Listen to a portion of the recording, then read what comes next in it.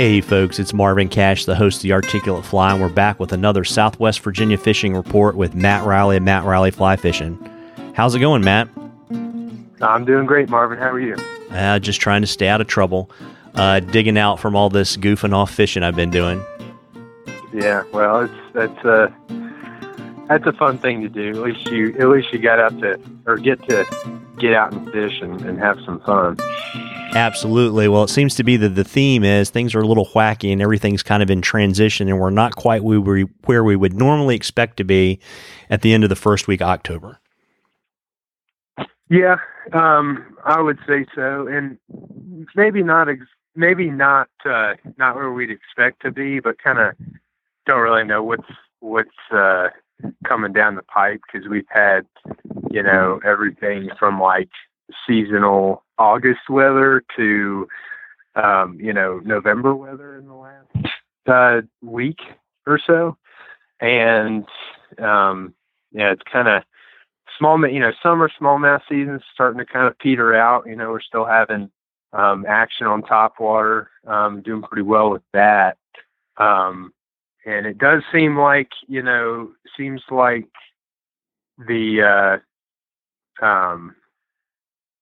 water temps are dropping and things are kind of transitioning a little more into fall. But if we don't get a whole lot of rain and the temps don't really dip much below where they're at now, 50s and 60s, we could still have,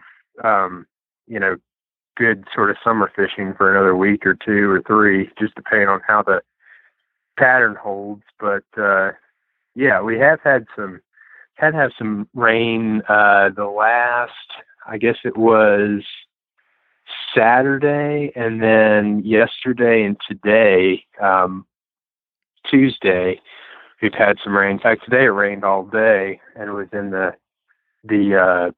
low 60s. So, you never know. Trout streams are coming up a little bit in flow, but we're just going to have to see, sort of keep doing what we're doing and see what the weather does. Yeah, and I'm assuming the weird weather's kind of pushed out the planned muskie fishing for you a little bit too. Yeah, but last year was a weird year too. We had a pile of rain all summer, and so it was kind of fall by like really the first day of fall last year. The first couple of muskie I caught, I think, were September 24th last year, and we had high flow visibility and cool water temps and air temps. So we kind of got a jump start on it last year. In terms of stream flow, I'd say we're pretty seasonal on the bigger warm water rivers right now. But yeah, I am looking forward to muskie fishing, and I'm going to get after it here pretty soon. I've done some scouting floats and stuff here in the last week, but still primarily focused on smallmouth. I've just got a couple of trips left here in the next 2 weeks or so, and then I'll shift my focus for pretty much for good.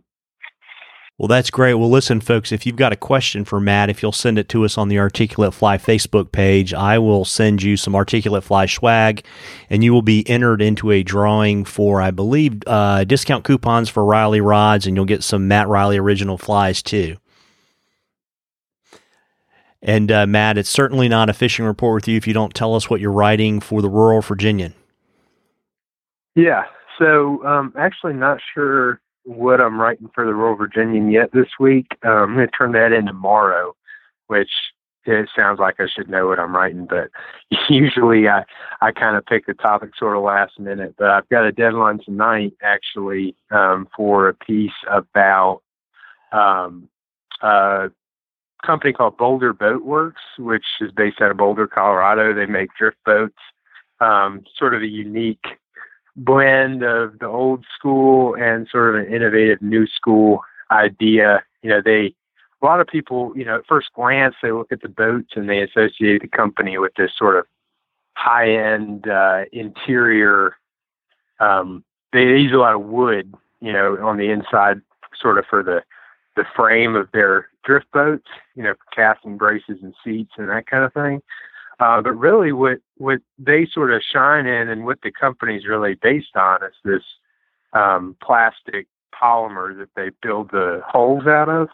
Makes them really flexible and resilient, super durable. They last a long, long time. They're very quiet.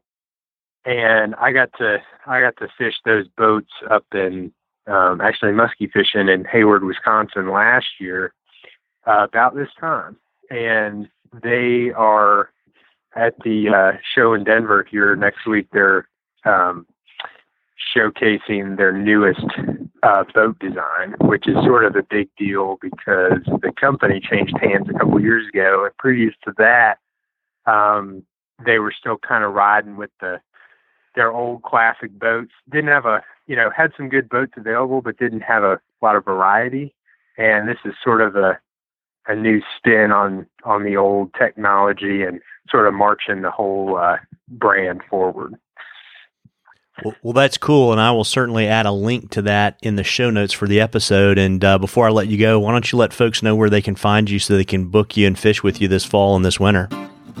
Yeah, the website is mattreillyflyfishing.com, and all my social media, contact info, phone number, email, all that stuff is on there. Any way you want to reach out and get in contact, I'd be glad to hear from you. Well, that's great. Well, listen, folks, get out there and catch a few as we're in this transition season. We actually have maybe a few more opportunities than we normally would this time of year. Tight lines, everybody. Tight lines, Matt. Yeah, you too, Marvin.